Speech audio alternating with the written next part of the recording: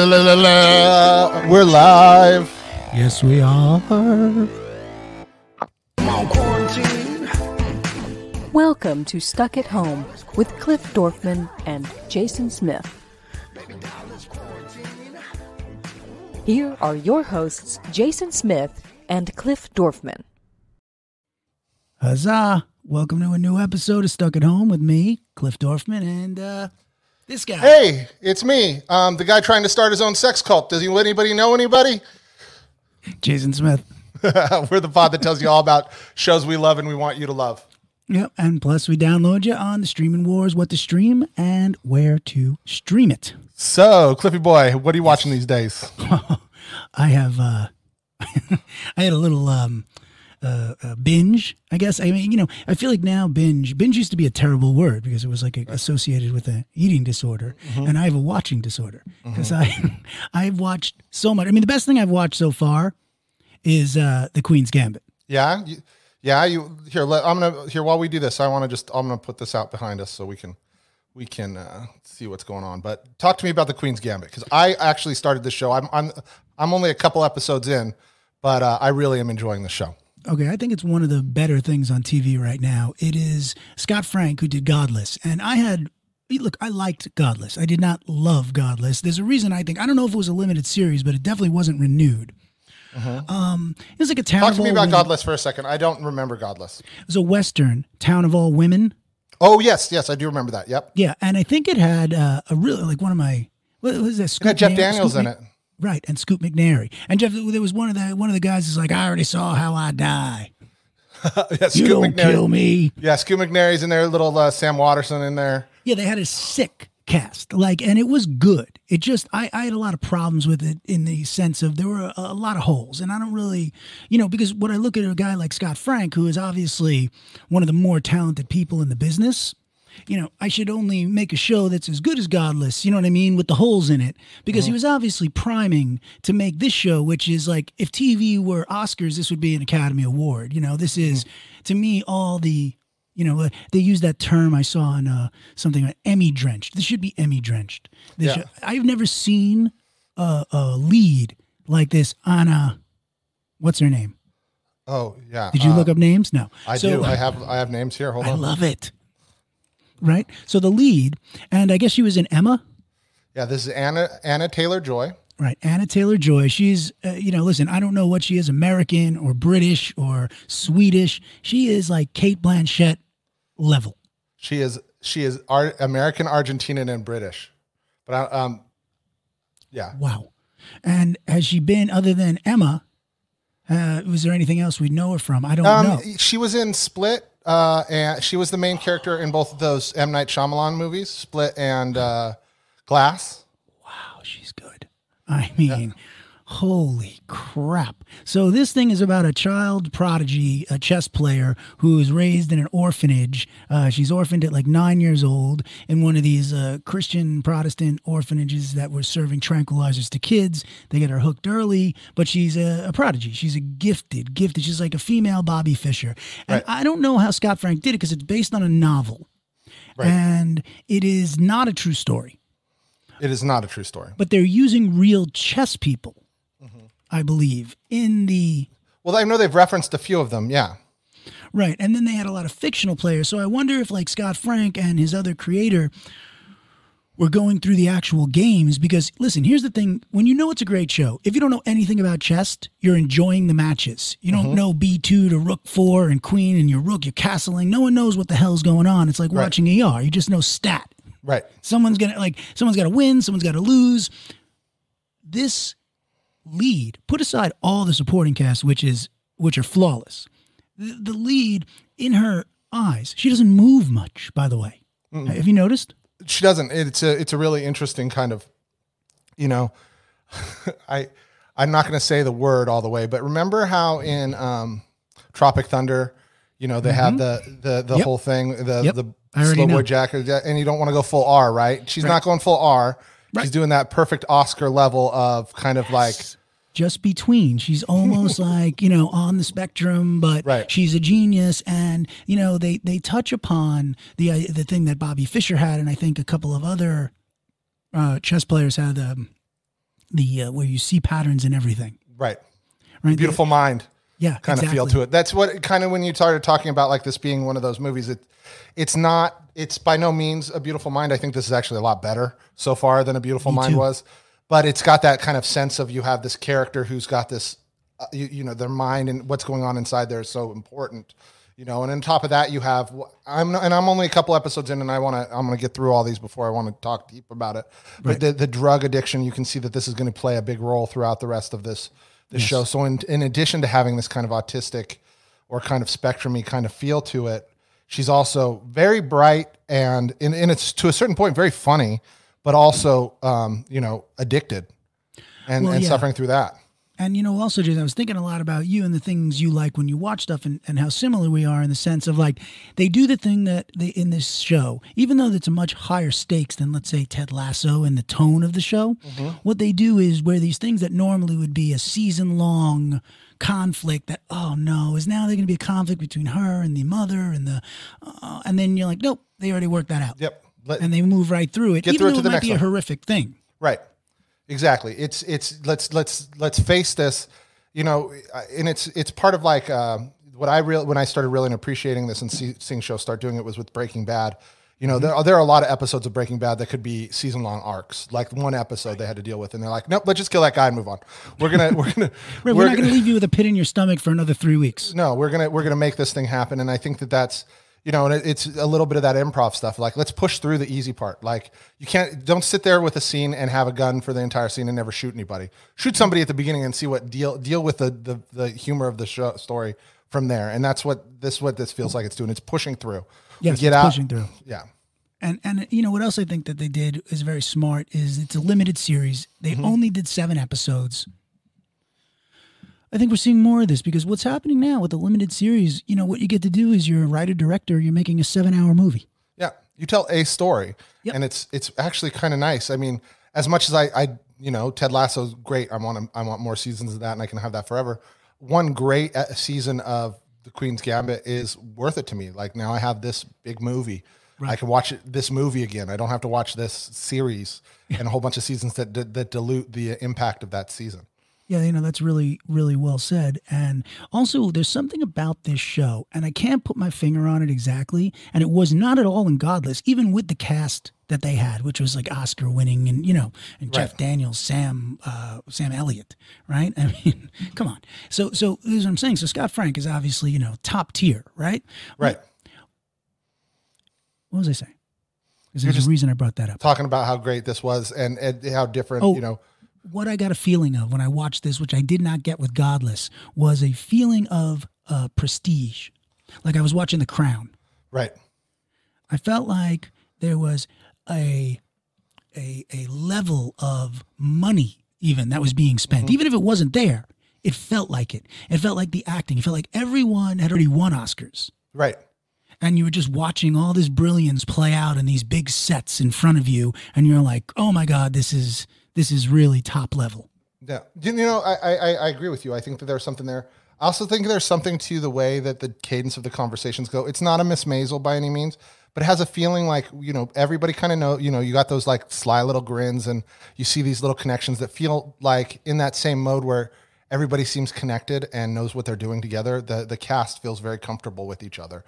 And so in the same way that like with the Maisel, it's like da-da-da-da-da, da-da-da-da-da. But here it's like... It's a rhythm. There's a rhythm to this show and the rhythm to the way people talk and interact with each other. That, and maybe it's because the guy from the second episode when they're at the state championships kind of winking and nodding, gave me a very big like Lenny Bruce vibe. Just because he's kind of cool and winking and like sees the kid and is like very proud of her and like just kind of like the good looking guy. Yeah, the good looking dude. Wait, he has a very interesting arc. Okay. And that's the other thing I like as you get through this, and we're not going to do spoilers here, just because Jason hasn't seen it. And it's new. I want everybody to be able to see it. I want everybody to enjoy it because it's really worth your time as far as what's on TV. And they make it also, I mean, you get very emotionally involved. I mean, I cried a bunch. I was laughing, and I really gave a crap about the matches. Yeah. I was having fun. Like, I was like, let's do this. I don't know what they're winning. I love it when she just I just love it when anybody can be up. Mate in 3 done, and you're like, Yeah, but also, when you realize, like, because what they do with this that I think is so genius, and I think it's not just in the writing or just in the directing or, the special effects. It's everything, the synergy of everything that comes together. They have this way of making you understand how chess is so simple to her. And then they'll pull it back and they'll be like, oh no, chess is super complicated. The fact that she can do any of this is unbelievable. Right. And then they go really into it and they're like, oh no, she can just figure that out because she's memorized every Sicilian defense and you're like, nope, it's too hard. And they keep going in and out of it. And you're like, okay, I get this. This is maddening. Yeah. It's insane. And you could feel for everybody on this show and like that. Yeah. And also the world politics, they're dealing with Russia in the 60s. And they're going to Mexico City. They're going to Paris. I mean, it's really the scope on it is rather large. Yeah, it's pretty freaking awesome. All right. Yeah. Okay. So highly recommend. That's a highly recommend. That's must watch. That's a clap. That's a yeah. That is a much watch. Congratulations to everyone on the Queen's Gambit and Netflix again. Screw you. All right. All right. Well, I got some breaking news for you. Just hot off the presses. I love this. Keith Raniere, our friend from The Vow, has just been sentenced to 120 years in prison. Wait, where's my clap? My clap went away. Excellent. Applause. 120 years. What did I say? Was I right? Don't fuck with the feds is what you said. Yeah, I said he's going to get multiple life sentences. Yep. So 120 years. Basically, that's, and if you want to get through all the different things, that's trafficking. Let's Do see. You have a breakdown? Yeah, I do have it all. Let's hear the breakdown because this guy deserves every moment we're going to spend talking about how long he's going to rot in jail. So then there's more to this because there's probably a lot of little things, but we're talking racketeering, sex trafficking, and sexual exploitation of a child and human trafficking. So there's a difference between sex trafficking and human trafficking. I'm not sure what that is, but it is there. There it is. And it has a lot to do with probably shipping between Canada and America, recruiting people. Yep. I mean, thank God, honestly, thank God that's what they gave. Look, this is going to be appeals for the next 100. If anyone knows how to do the paperwork on this in appellate courts and appeals, this guy's going to be their worst nightmare. Yeah. And there's definitely some weird stuff. So he's definitely, he's doing, I'm going to play you something that I found that he was saying, and it's really interesting because I went deep down a rabbit hole with this weekend, so we'll get into it. Go. Yeah. So basically he was saying, and I'll see if I can find the quote again, but basically his comment to all this stuff was basically, yeah, I hate that I'm the founder of something that was so bad. I definitely was innocent, but my due process has been affected. And that was kind of his thing. Like, I regret that I was part of a thing that caused this much pain. However, I didn't do anything. And who did? Yeah. He's like, he presented himself as a member of this thing, not actually the perpetrator of everything that is evil. So he wasn't Vanguard? Yeah. So all of a sudden he was just a part of it. And he really hated, because he said, like, for all intents and purposes, I'm the founder, but I regret that all this hurt came to everybody. But whether you're perceived as the devil or an angel, you deserve the due process. So he's trying to get out of it there. There are 5 people called the NXIVM 5, who are his stone cold supporters, right? And so that includes that lady from Nancy Salzman. No, Nancy's in jail. So these are people that are out and are speaking about him in terms of like his innocence. So like they talk about the pedophile guy from the Mormon polygamist church, right? Exactly. These are the protectors. These are the guy. One of them's the lady from Battlestar Galactica. Who's also married to Allison Mack now. It's now they're basically saying he was unfairly convicted. So Allison Mack has come out now as a lesbian. I don't know if how she particularly, she's non-binary, but she's married to this lady. And let me see if I can. So, but Allison Mack hasn't been sentenced, right? No, she's the only one. She's still Salzman and Mack have both been. They've both pleaded guilty to racketeering charges, and they're both waiting sentences. Mack's up for, it says 20 to 40 years is kind of where she's sitting right now. Nikki Klein, who admits to also being a part of OSS, vocalized her concern for Raniere. She and 4 other members who have dubbed themselves the NXIVM 5 claim that he is a victim of prosecutorial misconduct in a petition recently delivered to the court ahead of Tuesday's sentencing. Mark Elliott is another one. Who? Of that, Mark Elliott is another one of those people who are supporting Raniere. I mean, listen, Manson had supporters too. Yeah. Every psychopath, that does this has supporters. These people are, listen, I think they like the fame as much as Keith. Mm-hmm. And they like the notoriety. They like being talked to and looked at, and whether they're hated, they don't care. No. Well, I mean, it's that whole thing. Like, when you establish an identity in a group and a position and a side, nothing you can do is going to move them over. The more fighting and the more, it's like one of those Chinese finger traps, right? The more you pull against it, the harder the resistance is. Yeah. You're not going to just pull out. You're like, you have to think of some other way. Like if you have somebody in your life that you want to change their mind, the worst thing you can do is come at them. Right. Right.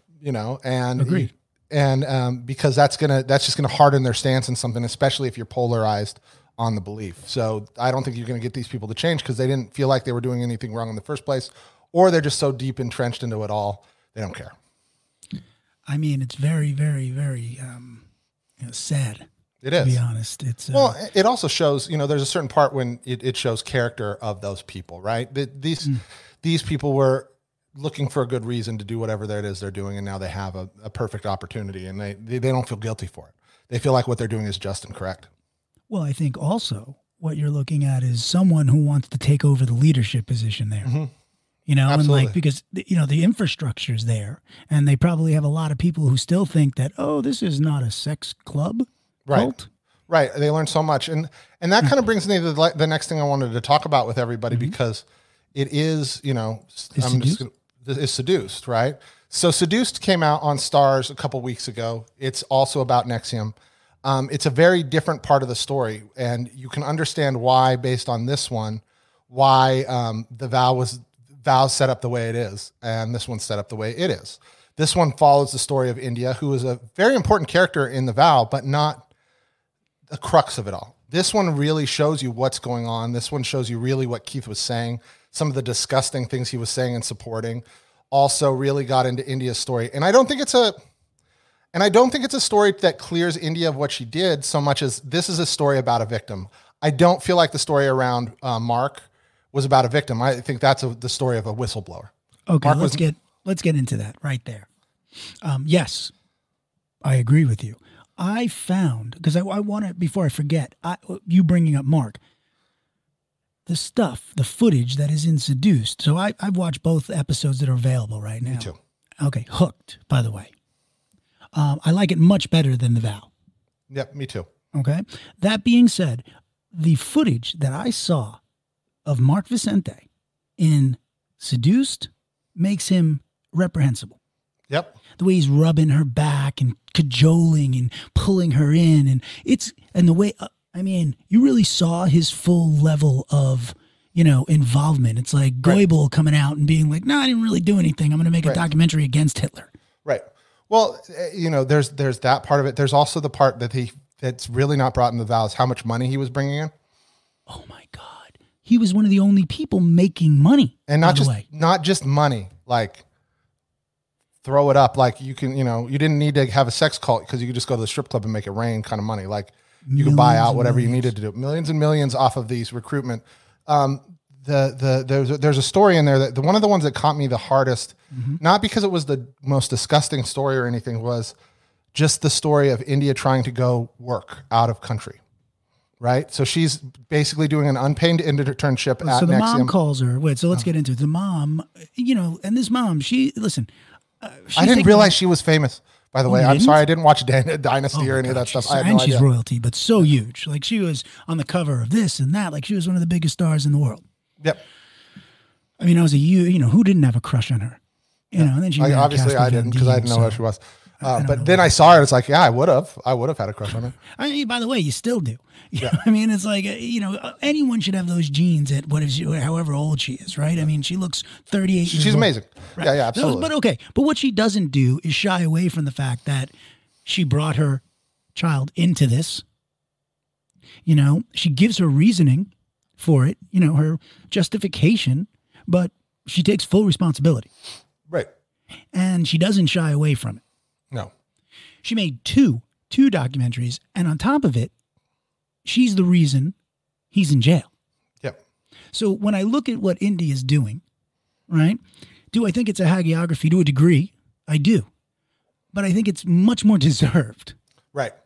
Her mom got her out, and she deserves immunity for everything they gave because there's no case without her. Right.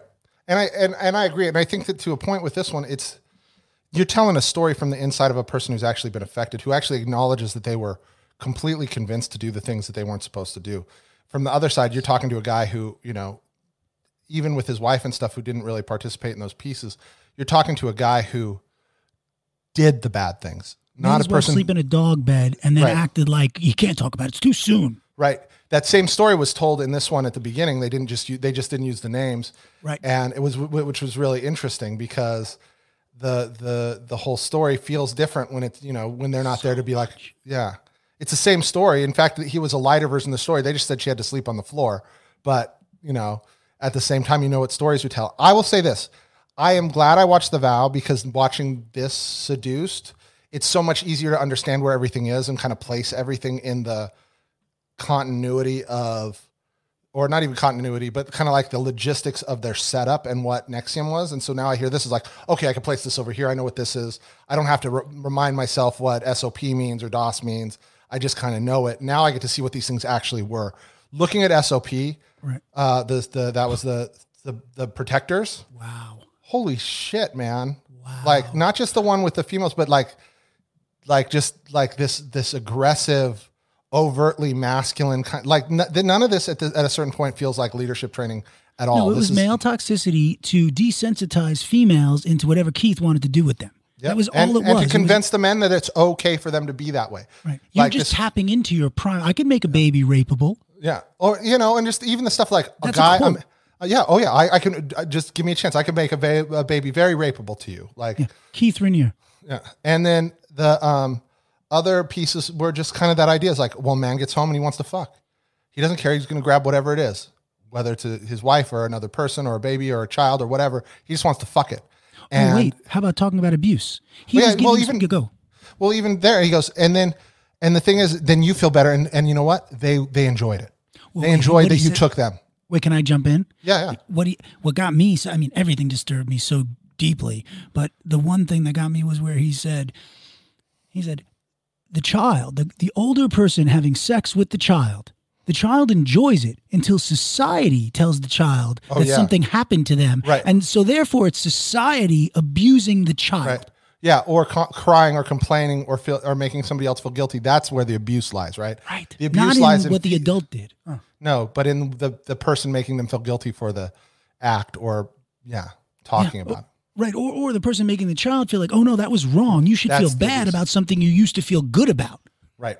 I mean, right there you want to, and you look out at the crowd and they're all sitting there and they look a little shocked, but they look fucking brainwashed. Right. Well, and I think that and that's part of this whole thing, this whole process, right? You put people in, you kind of slowly shock them until like, this feels theoretical. Maybe at first you have to justify it in your brain. Like he's just being theoretical. He's not really meaning in this stuff. It has to be some sort of metaphor for something else when it's not, it's literally, he's really talking about having sex with children. And he really does a wonderful job of, because he also is like, even in the whole sentencing thing, like I was just saying, like he's the one that's willing to say like, yeah, I was bad and this was unfortunate and, all that, but at the same time, I didn't do anything. Yeah. So here's just one more quick thing. He said in his interview, "I'm innocent, and although this is a horrible tragedy with many, many people being hurt, I think the main thrust of this has been the oppression, but a really different issue, which is hard for me to express. There is a horrible injustice here, and whether you think I'm the devil or not, justice has not served its purpose." I mean, okay, whatever the injustice is, I couldn't even begin to fathom what his narcissistic, psychopathic mind thinks the injustice was toward him. No, not at all. Okay, but wait, one other thing before we launch off this is, like I said, I went down a rabbit hole. In this documentary, they mention, which they did not mention really at all in The Vow, another whitewash. There are 4 deaths tied to NXIVM. 2 they suicides. Had the one disappearance, right? That he says the person's. Go ahead. No. I remember there's the one they talk about in this one so far, which is it was a death or a suicide, but they are trying to say that she's still alive and that was all just made up. Well, they can't find the body. And in her suicide note, it says, "Don't bother looking for my body." So I went and I watched the Frank blog or whatever. He has a documentary on ID that came out in 2019, and it's all about the 4 women who died. Oh, wow. 2 who died from cancer, who he is proposing that Keith was dosing them slowly to give them both cancer. And 2 that allegedly committed suicide. 1 that Keith Raniere started a relationship with when she was 14 in Albany. Jesus. And he was like 25 or 24. 14. And the sister saw Keith Raniere jumping out the window when she walked in there one night when the kid was 14. And he continued to have sex with her, I guess, until however old. And at 30 years old, she allegedly killed herself like Kurt Cobain with the shotgun. And they tried to do the reenactment and with a girl the same exact. Arms not even close to long enough, I bet you. Couldn't pull the trigger. Could not pull the trigger. And it was very weird. The gun, you see I'm going to back up from the mic for a second. You see I'm wearing this cardigan that zips like this? Mm-hmm. So she put the shotgun underneath the zipper into her mouth. Like, what? Like she was cold and she wanted to, get warmed up before she blew her head off? Nothing like cold steel against the chest, too. Right, that's the second girl. The first girl was a lesbian who was married, by the way, and Keith Raniere had inappropriate sex with her, which they proved in this Frank thing, for TV proof, and had a baby with her, and she's somewhere in Mexico with the baby is the story, and she never died. And the whole story of how she died in the suicide note is ridiculous. So there's so much, and by the way, did you see the footage of Keith Raniere admitting that he's had people killed for his beliefs? No, I didn't see that footage. That's in the Frank documentary. Oh, wow. He's like, I've had people killed for my beliefs. I mean, he says it flat out in this, like he's threatening. Right. He definitely is one of those people who thought like he's got all the power. There's a lot more going on here, man. Wow. Yeah. A lot more going on. Oh my goodness. Well, he's gone. He'll be gone for 120 years at least. And, depending on his energy with, and how blocked he is, maybe he can outlive it. He's the world's smartest man. That also cracked me up. He got a placement in the Guinness Book of World Records as the smartest man for some sort of IQ test. Hoefin, Hoefin test. Did you do any research on this? No, because I was like, you know what? No, I'm not even doing any research. It was in one edition in 1987 or 89 in the Australian Guinness Book of World Records, and then it was immediately never printed again. Right. No high IQ. I mean, the guy's got some intelligence for sure. Mm-hmm.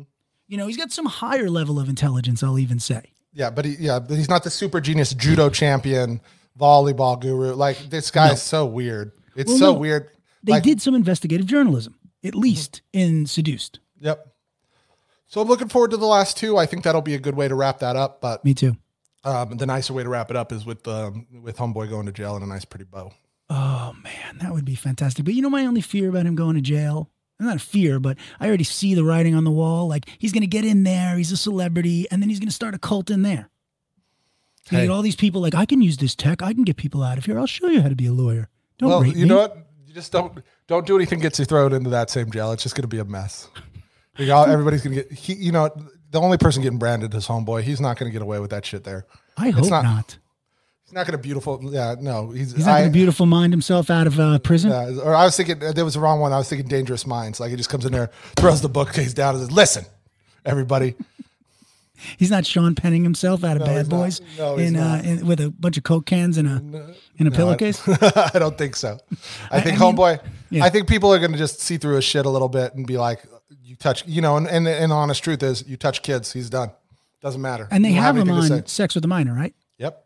Yeah. Okay. So, let's hope that he has a welcome committee. Yeah. He only have to worry about is that he gets out of solitary confinement long enough to get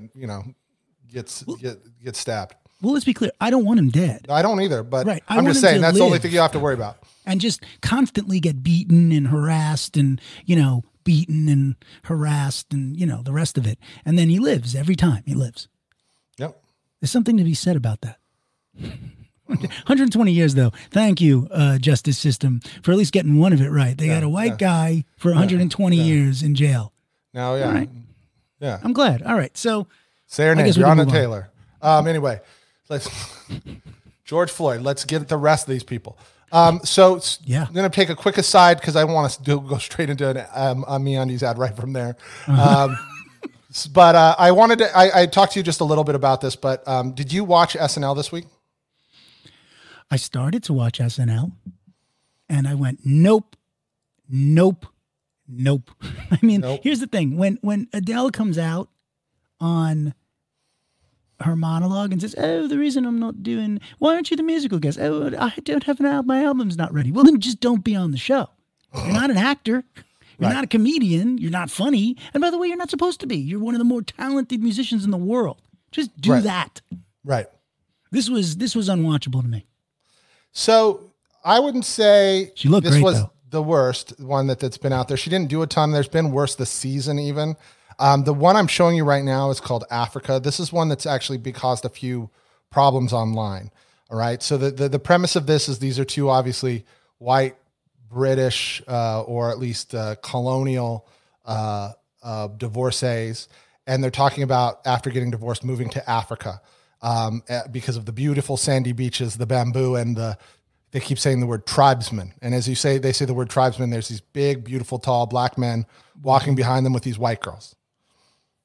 All right. Now this is SNL in 2020 with a black co-head writer. And there's, and Adele, who's married to a beautiful black man or engaged to. And this is the sketch they did.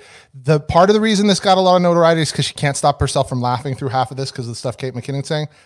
It's just a very interesting choice in this time period to do. And I not knowing what the sketch is and not seeing it all, like I just wanted to bring it up because it does seem odd. Like, why would you make this sketch right now? And is it really that funny? Is that premise really all that interesting? And does it do anything for comedy or anybody else? Or are you just punching down in a thing like this? You're spitting down, like from the top of the Empire State Building. You're like dropping a loogie. That's what that is. I mean, it's the lowest form of comedy. And you have Kate McKinnon, who is by far one of the most genius comedic actors in the world, in my opinion, and can do pretty much anything. I didn't even know she was a lesbian for 5 years. Right. You know what I mean? Like, I was like, and not that she didn't come out or anything, I just don't pay attention. And I was like, she's just anyone. She can be anyone. She actually came from a gay sketch show on whatever that network was, but whatever it was. But network, the Out Network. Oh, that's really cool. Because for me, she was just a great artist. And I was like, okay. And I couldn't determine her sexuality by any way, shape, or form from her characters because she was that amazing. So this to me is like, why are you doing this? I mean, oh, wow. So white women are going to Africa to be with a black dude. I mean, like, that's not, why? I mean, why are you so happy? What are you implying? I guess it goes from like being racist to objectifying people, but it's still an objectification and to a point of racism, of this privileged white class that come down and sex it up with the brothers. It just seems, it seems wrong. To me, it was an uncomfortable thing to watch, and I was trying to sit there and go, okay, Michael Che, what are you thinking? Right? You're okay with this? And Michael Che is so smart. It's like that guy is. And so I want to understand what's going through, because he's one of he's co-head writer of the. Is Colin Yost the other head writer? Yeah, Colin and Che are the. See, Colin I just don't like because he's with Scarlett Johansson, and how can you not be jealous? He's a Harvard guy. He's one of those. It's like one of those guys, smart and snotty. You just came out of the womb like, hi, I'm from Harvard. Right. Well, marry someone like Scarlett. There's something to be said. There's two types of comedians that basically come out in the world, and generally it's the rich white guy, Dan Aykroyd, Chevy Chase, even Robin Williams. These are white guys who had family with money, so they could afford to become funny. Yes. And then there's people like Rock and Chappelle who used, comedy as, and I don't mean to separate it by black and white. I'm doing this very much for the point. There's plenty of poor white comedians and plenty of Rush, but you have this other kind of comedy that comes out of pain, and it comes out of like having to survive using comedy. And you just, and that's where Jost is just like one of those guys like, I made jokes about everybody when I was younger, and I made fun of everybody, and I was a bully, kind of like that. Right, but Michael Shea, I look at him like a really informed, smart, overall funny and satirical guy who, if he's doing something, you can say, okay, there's a goodness to it, there's a rightness to it, and it's probably on point.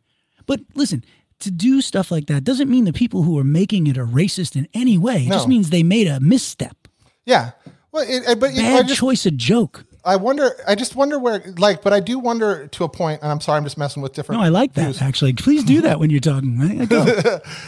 You wonder about it sometimes just because there are different types of jokes that seem to I feel like we should know better in certain things.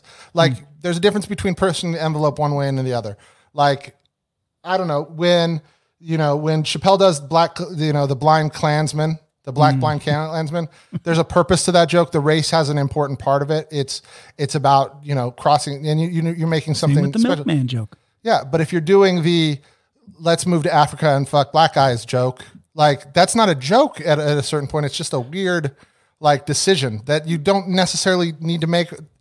Well, yeah, that's the thing. When Michael Shea's writing that joke and he goes okay, so how is this, directly affecting what we're satirizing in society today? Right.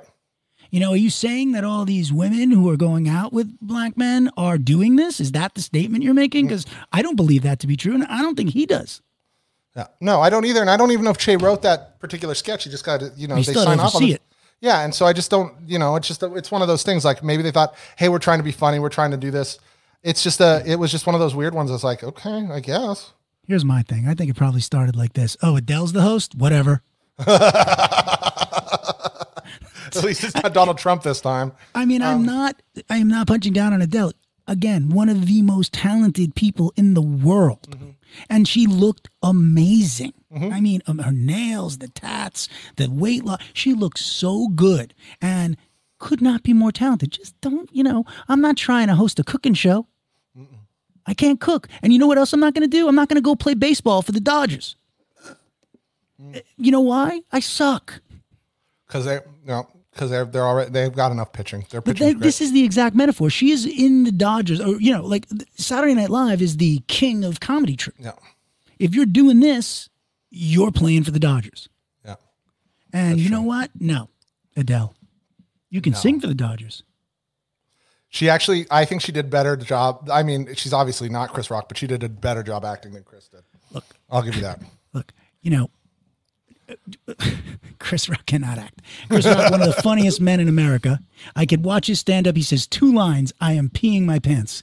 Yeah. Don't act. Yeah. Speaking of, if you peed your pants today, what you should do, you should change. You first should take a shower. Second of all, evaluate why you're peeing your pants. Maybe while you're in the shower. And maybe take a little pee in the shower. Nobody's going to be mad at you. Everybody does it. Everybody does a little pee in the shower. Don't feel weird. But then dry yourself off. Clean out your little pee hole with a Q-tip or whatever you need to do to make sure it's nice and dry. And then put on some MeUndies and some MeUndies sweatpants. Yes. The pee hole thing got you, didn't it? It did, yeah, because I was thinking to myself, is that what you do? Is that what you do? Are you cleaning stuff out with the Q-tip? Because that seems dangerous. No. But that being said, after you did that, I could imagine nothing more comfy than a nice pair of MeUndies, the boxer briefs, in my opinion, and sweatpants. And sweatpants. Yeah, and the nice sweatpants. They got that. There's a little patch even over the nether region that it's almost like an extra piece of that micromodal technology. And again, it's the beechwood trees, man. Sustainable beechwood trees, right? Yeah. Pulp to yarn. Yeah. They take the beechwood tree. They don't hurt it. What? You need a test tip? Use a COVID-19. That's a great idea. I could do both things at the same time and be like, first I evaluate why I'm peeing in myself. 2, I'm evaluating where I'm clean. 3rd, I'm swabbing it out. I'm making sure that I got those antibodies in there. Maybe, listen, it's not a bad idea. That being said, though, still very, very comfortable afterwards in the MeUndies. And by the way, again, I keep saying this, but it's like MeUndies are amazing across the board, but the membership is the way to it's go. Dope. Is that what you're going to say? I just say it's dope. It's dope. Okay, so it's dope. And it's environmentally, hell, not that it's just so comfortable for the nether regions. It's unisex nether regions. Yeah. Unisex. Yeah. Unisex. All nethers. All nethers are covered in the region. Yeah. And do the monthly membership. It is good for the environment. You're saving beechwood trees. Yep. You're saving trees by buying MeUndies. MeUndies.com. Offer code STUCK and you get 15% off. That's MeUndies.com. Offer code STUCK and you'll thank us. Your clean pants will thank us. You can throw those other underwear or whatever you were wearing that you peed on. You can straight into a barbecue. Cook that. Burn it. Unless it's something that you can't really burn, but just get rid of it. You don't need that. No, you don't need that evidence. We're done. And we're done. Yeah, we're done. MeUndies, get it. And seriously, you will thank us. You will thank us. And just remember, if you hate them, you don't pay for them. Yeah, you can just send them back. No, you don't send them back even. You just say, I hated them. You just keep it. You keep it. You use it. You cut it into little strips. You use it to clean your pee hole out when you're out of Q-tips. Whatever you got to do with it. But you keep them. Please stop. All right, I'm done. All right, we're done with paying our bills today, folks. Thank you. And by the way, we're happy to pay our bills. We love the people who sponsor us. Okay, Jason, shall we continue? Let's continue. All right, do you want me to jump or you got something? Jump. Your turn. Okay, so things I've watched, right? I watched Helstrom. Okay, talk about Helstrom for a little bit. This is a new Marvel-based show on Hulu, right? Okay, and I do want to talk about Rebecca. Okay, so we will get to that, but let's go Helstrom first. Okay, Helstrom, Hulu. Never saw either of these actors, the lead, woman or male. It's from the Marvel universe. Yes. This is originally supposed to be tied into a Ghost Rider show that they were making. That was a spinoff from Agents of S.H.I.E.L.D. Right. So that's where this originally kind of came from. But there's a book of Helstrom? This is a comic book, yes, 100%. Helstrom is a comic. Okay, so I imagine it was not that popular. Here's the thing. I have 3 categories: must watch, watch, and don't watch. Okay? Right. Helstrom for me lands evenly between watch and don't watch. Okay.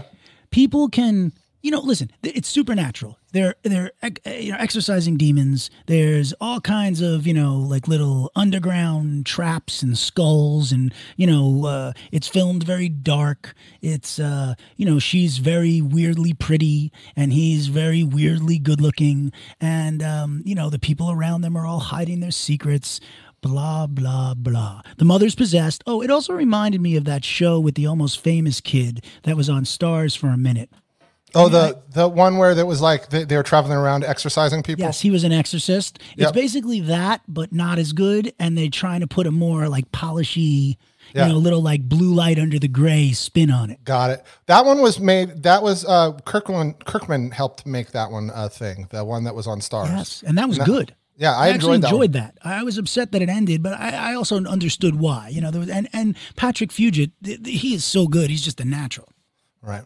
So just to be clear, there was no Helstrom show, but these are characters. These were part of the Dark Avengers and the Thunderbolts and something called Vampire Tales back in the 70s. But this has been around since then. It's these 2 people in particular were part of that. Yeah, and there's like the Keeper and the Taker, and it's a lot of like cliched stuff. And again, I always like diversity, right? But here's the thing, man. And by the way, she's conveniently into girls, right? But she's a cool lesbian, and she doesn't really have time. She wears leather, and it's like no, and her it's like, oh, and by the way, the guy that works for her, because she deals in like deadly antiquities. Like Genghis Khan's battle axe or whatever, which again could be an interesting storyline, but they make him like a Gaysian, like, oh, we'll have to get an Asian guy and he's gay. So it's like, listen, I'm all for diversity, but not when it's forced into square holes or round pegs. You get it. I get it. Now, again, that being said, I think there'll be people who really enjoy this, who are just like, you know what, this is a good, like, turn my mind up. Look, honey, she's executing she got the guy. I mean, what guy? Like, the guy. The one that was in the other guy's body. It's like, and you're like, oh, look, honey, now they're actually getting close to the brother and sister, even though they hate each other. That's kind of like me and my sister. That's how they sound in my head. But there might be people who enjoy this. It was very drab, and not just looking. It was drab looking, by the way. And that's a bummer, too. I don't want to watch a show in the rain all the time. It can't rain all the time. What movie is that from? I forget. That was don't ask me. I don't know. Sorry, ask me stuff I don't know the answer to, Jason. That's my job to you. No. So that is what I'll say about Hellstrom. And again, this is not to take away from the performances, because the performances are as good as they can be. That's from The Crow. Oh, why do I not know that? I wrote The Crow only like 19 times. Yeah, that was one of his. That was his catchphrase, and that's how he got the girl to remember him. It can't rain all the time. Oh, that's right. James O'Barr wrote that originally. Yeah. That's why it sounded so familiar. No, it's just the same. But it's in all honesty, it lines it's in the out. Graphic novel, that line. It lines out to the same into Hellstrom too. Like it's that same dark kind of demony kind of thing. Yeah, but it was good in The Crow. You know what I mean? Like because you felt like you were in that world. And what's happening here in Hellstrom, they're teetering back and forth. So they're like in their dark world, but then they're also out in the regular world. And when you're in the regular world, it's still dark. It's like let's either just stay in this hellhole, or go out and let's see some broader scope and some brighter lights, and give me a little wealth porn that doesn't make me want to slip my wrists. Yep. Yeah. Heck yeah. Right? I mean, she's super wealthy, and like I don't feel like she's living super wealthy. No. Like like pulling away in her Mercedes Uber is not the case. No. For me. Okay, so you played for Uber Black. It's not. Yeah, that's more expensive. I want to see the driver, like Bill Murray in On the Rocks, which is superb. He's got a driver. His name's Musto. He talks to him. You never see his face. It's fantastic. Sofia Coppola's best film since Lost in Translation. Yeah, you liked it? I thought it was. I thought it was going to be complete crap. And it was good. I didn't know it was out. I didn't realize it was actually out. We'll get into that a little bit too. Okay. Real quick, Macy. I think that there's a joke actually in that Huey Halloween where every girl dresses as Harley Quinn. That's like that was the only funny thing. That was only everybody. Actually, fun fact. There was one of the anchor, the weather girl in the scene where they were in the news. That's a real weather person in Massachusetts or wherever, and she did that. That got fired for being in the movie. Oh, that's really cool that they put her in that. Then they put her in that. Well, she got fired for being in it, but also that they put her in. Oh, wait a minute. Oh, I'm sorry, I misunderstood. I thought she wore it on air and got fired, and then they put her in the movie doing. No, she got fired for just being in the movie at all. It was a weird thing, but wait, why would they? I have no idea. We need to find out about that because that seems very discriminatory. Yeah, but also she wore the Harley Quinn outfit. I would say if I was gonna, I don't know if there was gonna be good costumes. You could do a Queen's Gambit one. You could do I think any of those costumes from Umbrella Academy would work. How about Doom Patrol? Or Doom Patrol, absolutely. You could easily do the Mummy guy, the invisible. Right now, I haven't watched these 2 seasons. I mean, girls could be Diane Guerra. Yeah, absolutely. 2 seconds. That'd be a good costume. Also, I'm trying to think. What else have we watched? We've watched so much. Like everything? Stuff. We've watched everything. Everything out there. Everything possible. So there's tons, but I'll think of some. So before Halloween, I'll come up. I'll make you a deal. I'll come up with a good list of different things that we were watching. And Ruth Bader Ginsburg. Yeah, that's what. There's one of those things that there's a big movement for women to wear pearls to the voting booth on voting day for RBG. Okay, all right. So that being said, should I get into something else? Or should we finish with Hellstrom? So Hellstrom I think that Hellstrom we know. Yeah, we're done with Hellstrom. Yeah, we're done. It is watched, not watched. It's firmly in between the two. If there's nothing else to watch, turn it on, see if you like it. Yeah. Oh, and the easiest costume to wear, just be Bill and Ted's kids. That's a good one. By the way, that's a good one. Okay, so should I jump into another one? Yes. All right, so I watched something else that I loved, which was on Netflix, the original movie with Armie Hammer. And I don't know who the lead woman is. It's called Rebecca. Uh-huh. And it is, it stars Lily James as Mrs. De Winter. She's Armie Hammer as Maxim De Winter.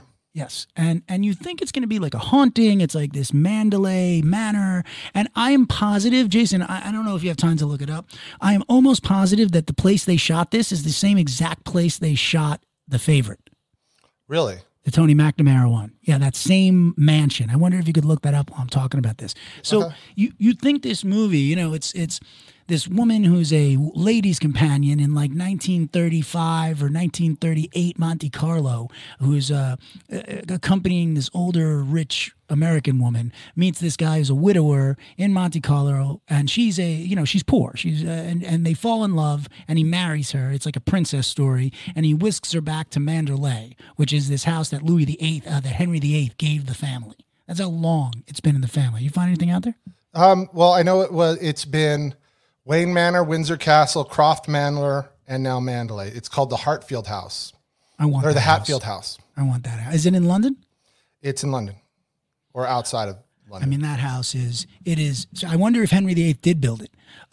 So that's the story in Mandalay, and the house is unbelievable in the way they get into the house. But you keep thinking like, oh, is this because he has this wife? She died under mysterious circumstances. He's been a wreck since, and this woman kind of brings him out again. And what you come to find out is the mystery of the plot, and none of it is haunting, none of it is supernatural. And really what it is this love story that kind of, it's one of the more unique original love stories I've seen. And it is twisted like hell, but it's also the real kind of epitome of like, if someone was like, what does ride or die mean to you? Right. Like, that's this woman. She is ride or die for Armie Hammer. And at the end of this movie, man, it is so well earned. And you're like, wow, that is not at all what I expected. And so well done. That's awesome. So well done. And That's awesome. My God, Kristen Scott Thomas. It's Kristen Scott Thomas. She is sinister, man. Yeah. Ooh. Yeah, and she's keeping a secret. And again, you think it's like there's going to be this, oh, she cut herself. Oh, the figurines, there's blood. Nope. And they keep doing it to you. They keep thinking, you're going to go down this other alley, and it's like, nope, you're not.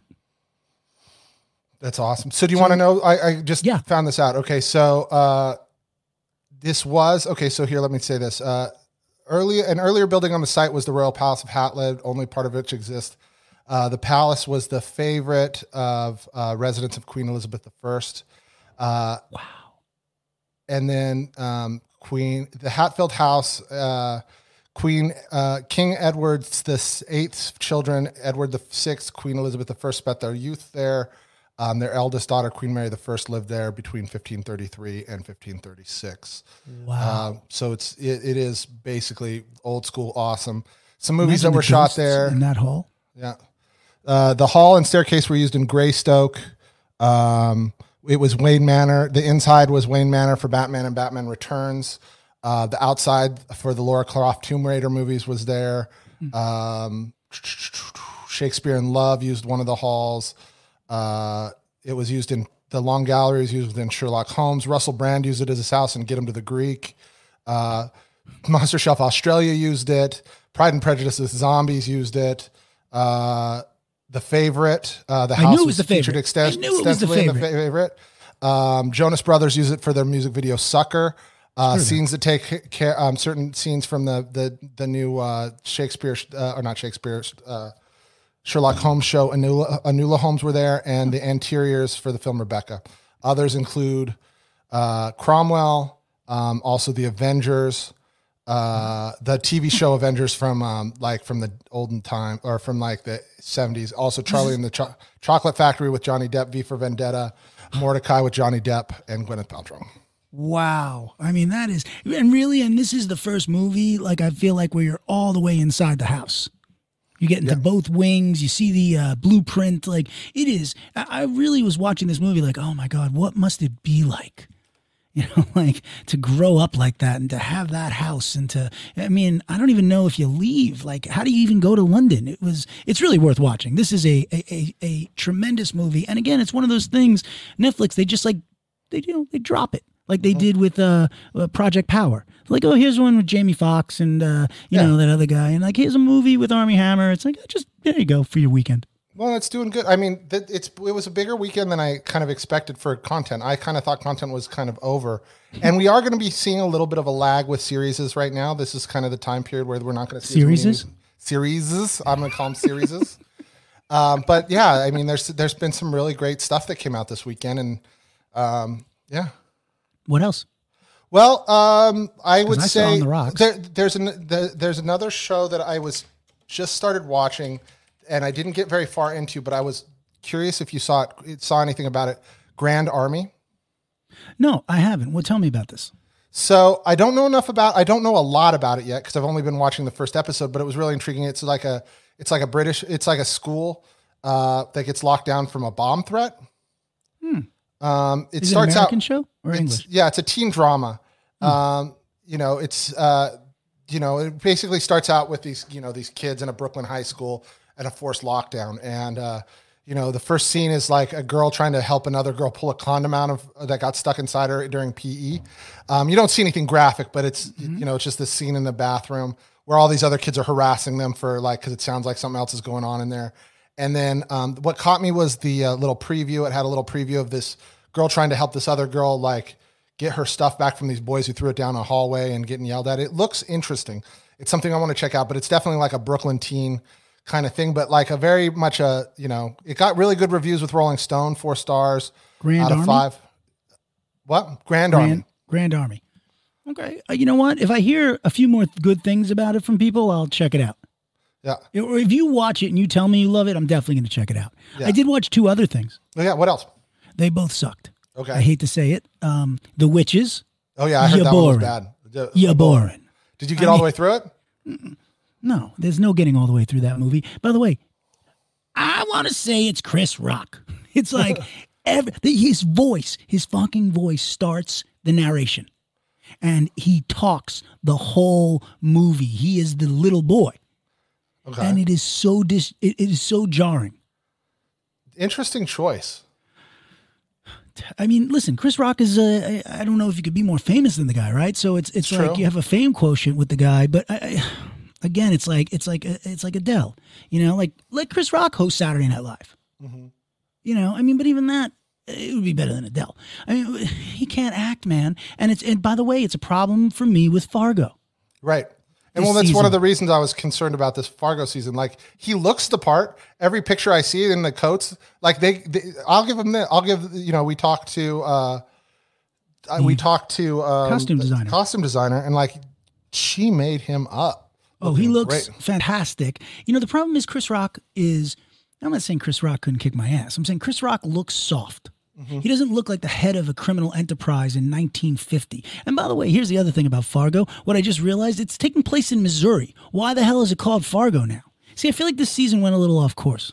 Well, they're always a little bit outside of North Dakota. They've never I feel like that's part of the whole thing. It's just code for Midwest. Okay. But Chris Rock's a problem. Yeah. I didn't see it. I May Destroy You. I haven't watched that yet, but I've heard good things. It's one of those ones that feels like it's going to be work. It makes it feel like I'm going to cry a lot, but not like the good kind of cry. Okay, and then the big one I watched, so The Witches I didn't even get. I got 2/3 through, and I'm like, you know what? I just don't care. And it's very, the way, and with all the money and the effects, and by the way, what's a great movie? Do the movie about the guy who wrote The Witches. The guy was a bombardier. The guy, Roald Dahl? Yeah, Roald Dahl is the real deal. Do his life story. Yeah. That I want to watch. Okay? And I watched The Undoing. Okay. And that one is who? Nicole Kidman and David E. Kelly's new jam and on HBO Max. It is You're boring. There is nothing that I care about. It's another murder mystery. David E. Kelly basically is like, how can I lift Big Little Lies and just have Nicole in this? And we'll do another murder in a rich area, except this time instead of the West Coast, it'll be Manhattan. And it'll be a bunch of rich white ladies in Manhattan who have to deal with a younger, hotter mom who gets killed. Right. And this is Hugh Grant. And I thought Hugh Grant was in this one. Hugh Grant is in this. Listen, he's Hugh Grant. It's painful, honestly, to watch. And not that he's bad. It's just like, he's not. First of all he keeps saying, his only line, it's like David E. Kelly. I don't believe David E. Kelly talks to Michelle Pfeiffer like, I don't care, you're hot. Like, you know, like I don't think he's constantly saying you're hot to her. So, you know, again, I could avoid The Undoing unless someone comes back to me and tells me, man, by the third episode, it gets so good. This is just a retread, a redo. And look, Nicole Kidman's always great to watch. You know, you're never going to be fully bored if she's on the screen. Her best movie? Aquaman 2. No, Aquaman. Who? Nicole Kidman? Really, but she's in it and she does the weirdest fight scene in the beginning, half nude with a trident. I think her best movie is Dead Calm. That is a great movie. That's really a good movie that she is. Yes. Mine was Nicole a joke. Kidman, I know. And Nicole Kidman. Also Moulin Rouge made me cry. Listen, you know, and that's what I'm saying. You can always watch Nicole Kidman. It's just in this case, it's not up to the Nicole Kidman caliber. Got it. You know, I mean, Big Little Lies, she did something intense. Okay, so we got to wrap it up. But it was good to see everybody. Yes. I'm going to check it. I promise I'll check out I May Destroy You, especially if there's no tears. Yes, James and Giant Peach was Roald Dahl. Also, Charlie and the Chocolate Factory and Charlie and the Great Grass Elevator. He's an amazing writer and writes creepy things that make kids feel weird inside, but also enjoy. Love him. Okay. All right. You got anything else you want to add? Excellent. Nope. All right, everybody. Until our next episode, stay safe, stay sane, stay strong. Jason Smith. Cliff Dorfman, I love you, everybody. Take care.